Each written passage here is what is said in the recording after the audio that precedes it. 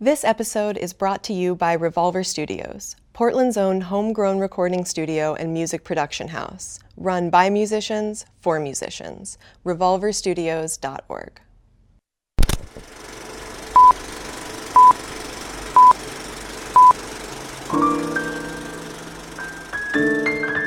This is the Portland Film Podcast, and I'm your host, Molly Silverstein.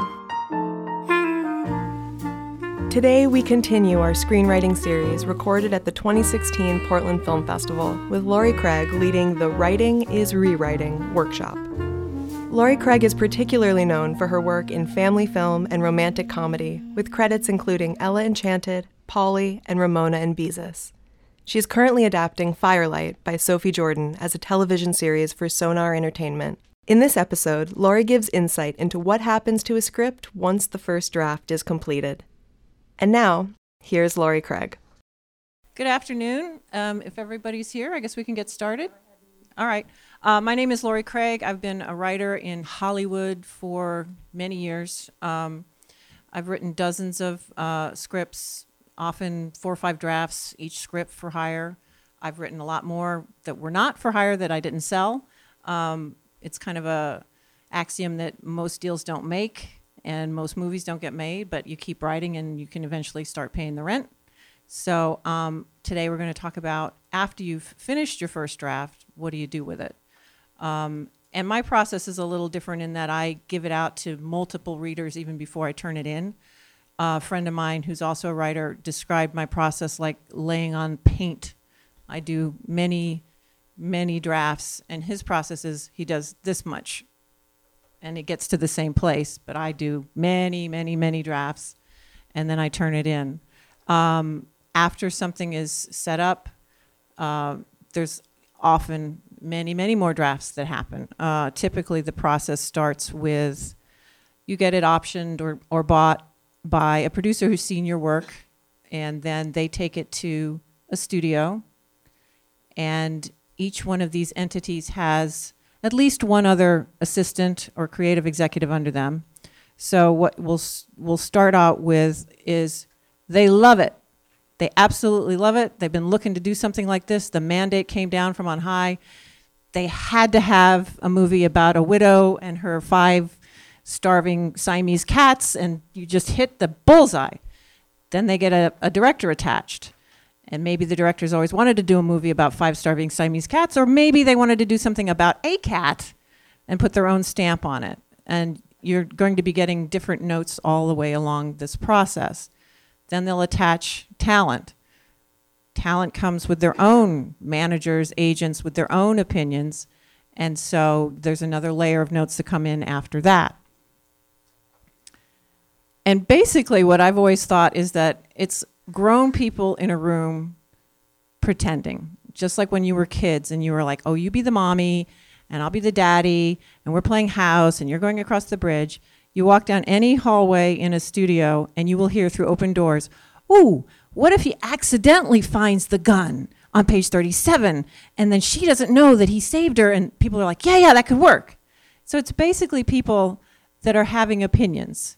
Oftentimes I've sat through seminars where people go, well, we just need to make it the best, and there's some magical process that happens where, you know, you're just doing it for the craft and the art of it all. And it's an opinion, okay? Somebody else has a different idea what they want to do that's different than yours. Some people are smarter, some of their opinions are better.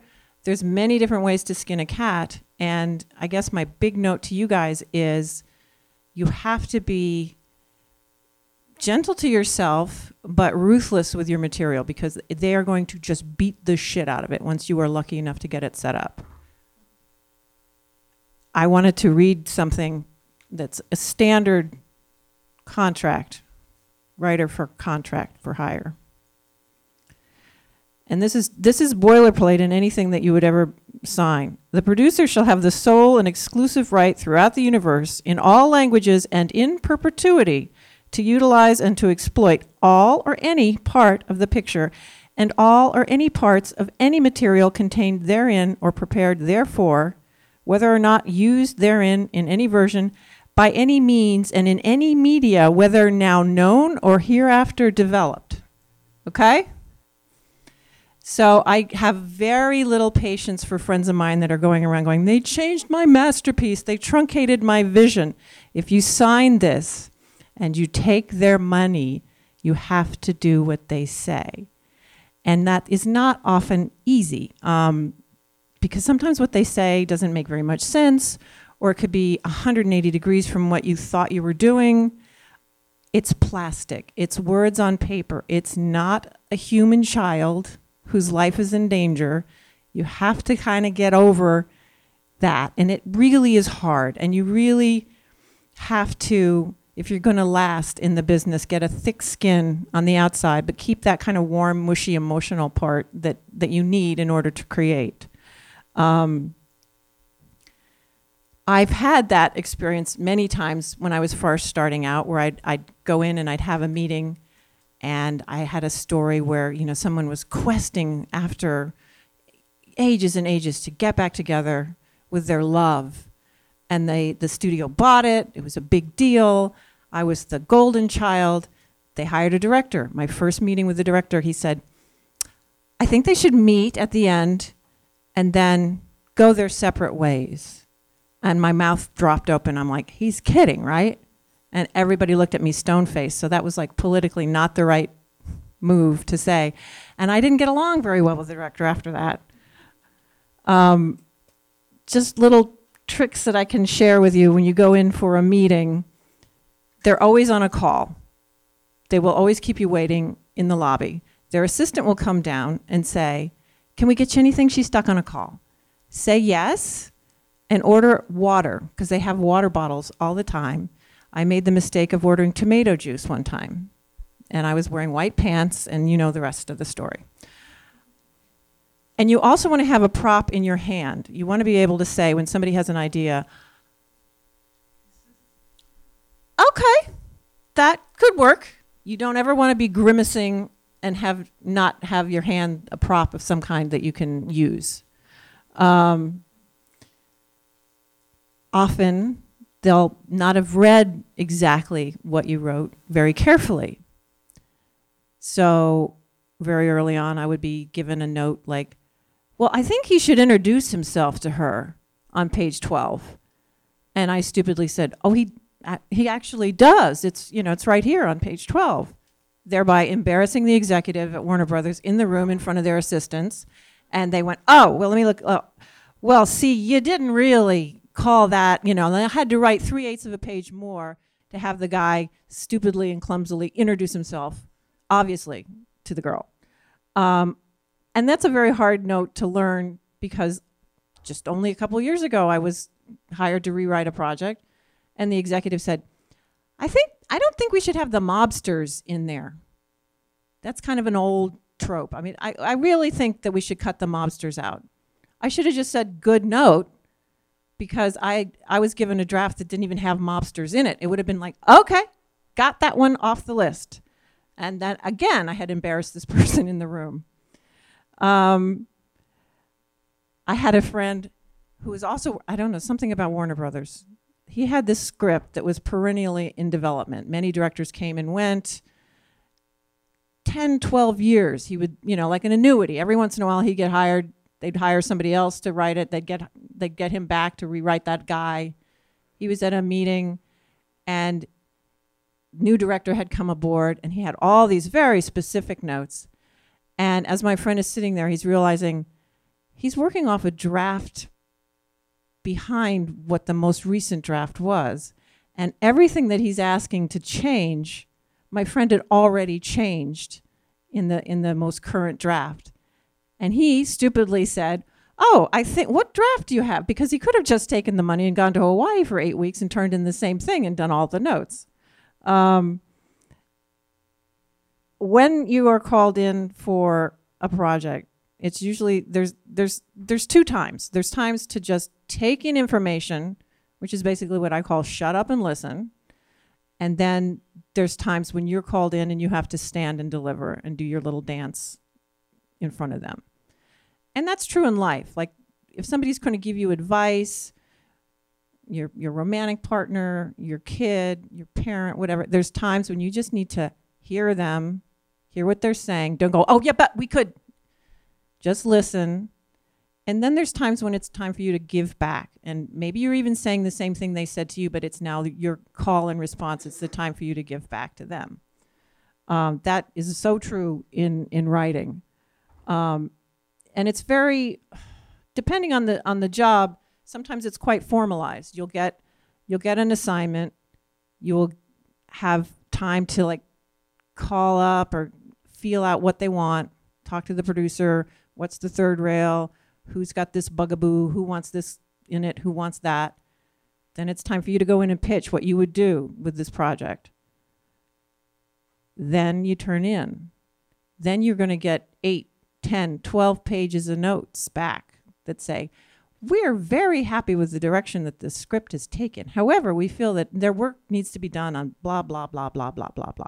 And it may mean a 180-degree turn from what you were first told to do. I had a project several years ago with an A-list director where I was hired to rewrite this very earnest, new age love story that was kind of a supernatural thing where the couple had never met before and they were dreaming about each other until they met on the very last page of the script. So it was sort of like the old Lelouch movie, And Now My Love. And I was hired to do true to this tone. They wanted some changes. We changed the location. Earnest, earnest, earnest. Do sweetness and light. Turned it in, and everybody kind of went, this is kind of boring. I'm like, yeah, you're right. And the director said, well, what if they met on page 30 instead of the last page? And I went, okay, I'll see you in a couple months. And by doing that, I not only had to change the structure, obviously, because after they met, more stuff had to happen. It ended up even changing the genre. So it went from this very earnest, light, sweet thing to kind of a sex farce. It was like a hard R, raunchy comedy where they were having, really graphic dreams about each other until they meet and they try and act out the dream. And of course, the woman has like this sweetness and light, and the other guy is more hardcore, and everything that can possibly go wrong goes wrong. And it was, an example of like, if I had sued myself for credit, I wouldn't have been able to get credit. Like I had changed it so much. The other thing that often happens is studio notes can be quite lengthening. So if some gag worked once, they'll be like, oh, can we have that again? That thing that he did that was so funny, can you do it 3 more times? They're very seldom cutting things. They're kind of bogging it down a lot. So I call it the second draft blues, which is you can't just add what they're asking for. Have things that like have ballast, like, an old sailing ship. Have things you can throw overboard. Always have a little wiggle room so that you can cut stuff out if you're going to be adding things. I always try to write the third draft before the second draft, if that makes any sense, because second drafts are really boring and sloggy and it's got everything in it but the kitchen sink. The third draft, usually you've kind of honed in on what the story's supposed to be and it's tight and it's humming along and it's pretty good. So if you can, write the third draft first. What else have we got here?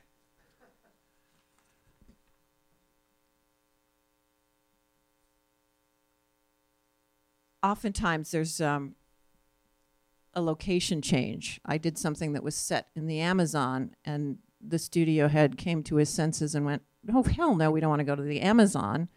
We need a body of water with a cliff. And what about Canada? I'm like, okay. So it ended up being the St. Lawrence Seaway and Quebec City. And it, lots of adjustments were made, but it really didn't change the story very much at all.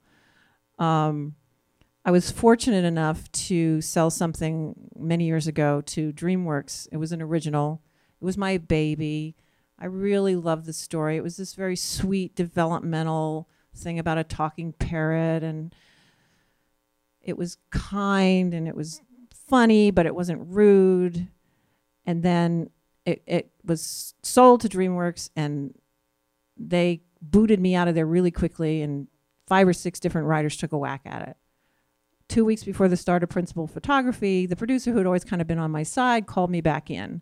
And I came to the read-through, which is where everybody sits at a long table and they read it through. And it was this cut and paste monstrosity where things had been cut. Setups were for the joke were in there, but the payoff wasn't. There were characters that hadn't been established that were wandering in and you didn't know who they were. It was like 180 pages. It was a mess. And I said, okay, we can fix this.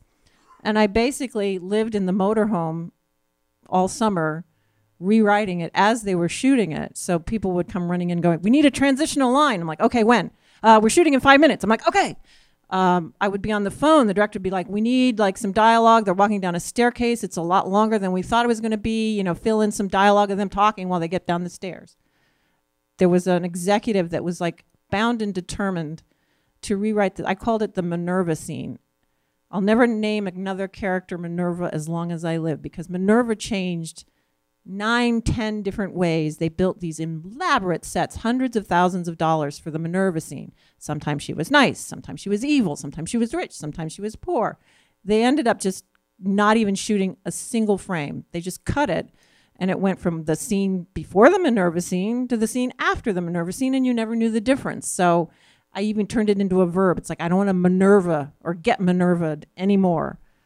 Other things that can happen, we had a minor child where I'd written a very lyrical scene where she was supposed to be on a roof line in the middle of the day and there were clouds overhead and it was quite beautiful. And the production manager said, oh, hell no, we're not putting a minor child up on top of a roof. We're doing it in a soundstage with mats and nets and all that stuff. And so it doesn't look fake. It's going to be nighttime. So a scene that had happened during the day had to happen at night. And then I had to figure out a way, I call squaring the circle, make it work. Why is she up on the roof at night when everybody's in bed asleep? She had to come up with some urgent reason that she had to go out there then. And it was fine. I mean, I didn't love it. It didn't turn out at all as good as I'd hoped it would, but it didn't totally suck. And then I was let go after they finished principal photography, and they brought in a lot of writers. And because it was a talking parrot, there was a lot of voiceover work that they did. And they turned the bird into an asshole. He was saying rude things like, gee, aren't we getting a little old to bathe together? And like, fuck you, grandma, and like horrible sounding dialogue. Just before they released the movie, they came to their senses and softened it up quite a bit so that I was like, phew. The other thing that happens often is they'll change the age of the protagonist. So like I was hired to rewrite a story that was a kid. I think he was 12 or something. I had to make him a 35-year-old man. And then I found out later they went back to making them a teenager. Sometimes they'll start off as older people and they'll make them younger. Sometimes they'll even change the genders. Somebody that they'd want is available. Guess what?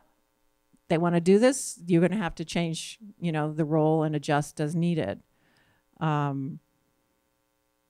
A lot of things that happen too are about tone. I've had a couple of projects where there were these beloved children's books, and my mandate was stay true to the book. You have to stay true to the book.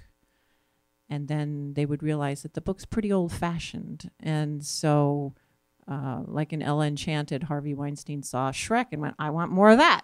So then that got all adjusted, and turned into something completely different. I've lately been doing a lot of animation work. And in terms of rewriting animation, oh boy, that's like herding cats, because the storyboard artists pitch different gags all the time throughout the whole process. So you'll be in a room and there'll be pencil test sketches of different gags that have maybe nothing at all to do with the story, but it's incredibly funny looking. Like, oh, we got to get that anteater, let's make him a mute. That's hysterical. And suddenly, like, this character that was just a walk-on in the background is like a running main character. And that also really has a tendency to focus your attention in terms of like, what's this really about? Because animation takes years and hundreds of millions of dollars to make. So they don't really want to put something out there if they're not 100% satisfied with it. So they'll do many drafts with many, many writers. And often you'll be in a room with 6-7 different people, and everybody's got a different opinion. And you have to please the person that writes the check the most, but maybe you can't get the director to do their best work unless you give them the thing that they've, always since they were 12 wanted to say, or the symbolism that the actor wants to have in there, or often with animation too, the actors come in and they'll just ad-lib stuff, and they said something incredibly funny, and so you have to go back and reverse engineer why they said it. So you need to set up the gag because you've got this great gag, so you have to be flexible, I guess, is my main point. I've worked with producers who were such control freaks that they would literally on the phone go over every line of description. Don't say around the corner, say at the corner. Stuff that wouldn't even ever show up. Nobody says it, but such control freaks till 6 a.m. sometimes. And you just have to, like, I don't know, put it on speaker and, look at Amazon or something while they're going on and on. What else? I talked about changing ages. I did a script about 2 years ago where one of my readers, who I really rely on and trust, said, that 80-year-old Korean woman that's so great with the main character, what if she was like a 40-year-old Russian and she was the love interest? And I went, good note. Tore the whole thing up, and it actually worked a lot better. What else can I tell you? Oh, tricks for length. There's something that I call shoe leather. I got this from a producer one time. There's often a lot of fat you can cut out of stuff. If it's just getting from place to place, if it's just using up shoe leather, get rid of it. Don't spend half a page opening the door, pushing the elevator button, hurrying down the stairs, getting to the cab. Just get there. A lot of times beginning writers tend to overwrite, and you don't need as much description as you think you do, especially in film. It's not prose. We're not the poet laureate of North America. We're just trying to get them from place to place. Another thing that's handy is if you're having a dialogue scene and somebody asks a question, maybe you don't answer the question. Maybe that's the answer. Maybe there's a bit of business or a sideways glance or something like that. So when you're going down the page, sometimes silence is more explicit than saying, what the answer to the question was. You don't have to always say the subtext out loud. You don't have to have somebody say, you don't really love me anymore, do you? Well, as a matter of fact, Frida, I've been having these second thoughts. You can have the answer to that question with her saying, don't you love me, and him like filing his nails. One of my pet peeves is having a scene that tells you about the scene that's going to come up next. So do not have a scene where they say, we're going to meet Fred and Charlie, and then we're going to get the fishing can, and then we're going to go to the lake. And then you see them with the fishing can at the lake doing the thing they said they were going to do. And then you have a scene following that going, wasn't that great that we were at the lake together? Try and not repeat yourselves. I call them also, they're these admin scenes. And I can tell when I'm in the middle of an admin scene where I find a character saying to another character, do you want a sandwich? If there's not that much going on, so that they can take time and ask each other, how you feeling? Hungry? Do you want a sandwich? It's not really serving your purpose. So you have to ask yourself, what's it doing here? What's the reason it's here? Is it in the right place? Maybe it's too intense. Maybe it needs to be later. Or maybe it's not intense enough. Maybe we're running for the exit and we're kind of taking our time and sitting down and doing an admin scene when really we're really racing for a curtain. Another thing I find that's helpful is to read your dialogue out loud. Does it sound like something that somebody would say? If it's too complex and hard to say, unless that's your character, it's not realistic. And just remember that, you can always copy and paste it into the junkyard. It'll stay there. So you can be quite brutal in taking stuff out. Be ruthless and challenge all of those, those writing tropes that you see over and over again, but also know when they work. I mean, there's a reason that stuff kind of keeps coming up, because they're kind of handy to have. ticking clock. Like, is there an urgent reason for something? It doesn't have to be a nuclear bomb, but it can be something that's pressing on the character's desires, something that's in their way. It's often handy to have like signposts of the journey, like stations of the cross, like where are we in this story? Early on, it's always good to have some sort of proof of concept scene that's like, oh, this is really going to be good. This is, all right, I'm going to sit and watch this. I'm interested in this.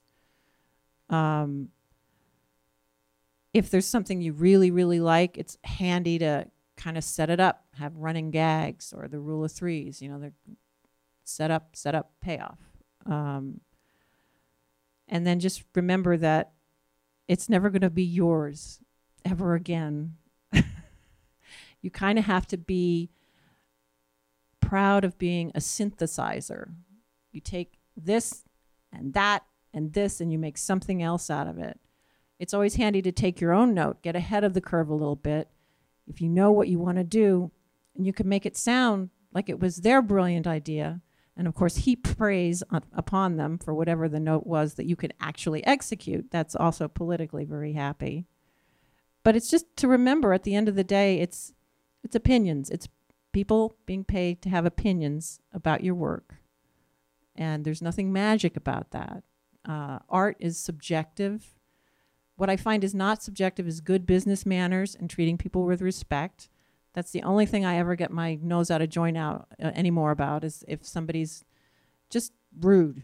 But everything else, it's just what you think is good and what the other person thinks is good, and maybe there's a compromise where you can meet in the middle. All righty. Thank you very much, guys. You've been great. So much fun. Really enjoyed it. Thanks for listening to the Portland Film Podcast. Join us again next week as we continue our screenwriting series from the 2016 Portland Film Festival. If you enjoyed this week's episode, you can subscribe on iTunes, like us on Facebook, follow us on Twitter, or visit us at theportlandfilmpodcast.com. The Portland Film Podcast is a Portland Film Festival production, produced and edited by Misty Eddy. Our associate producer is Sean Connolly, sound engineer Paul Dillon, and I'm Molly Silverstein. See you next time.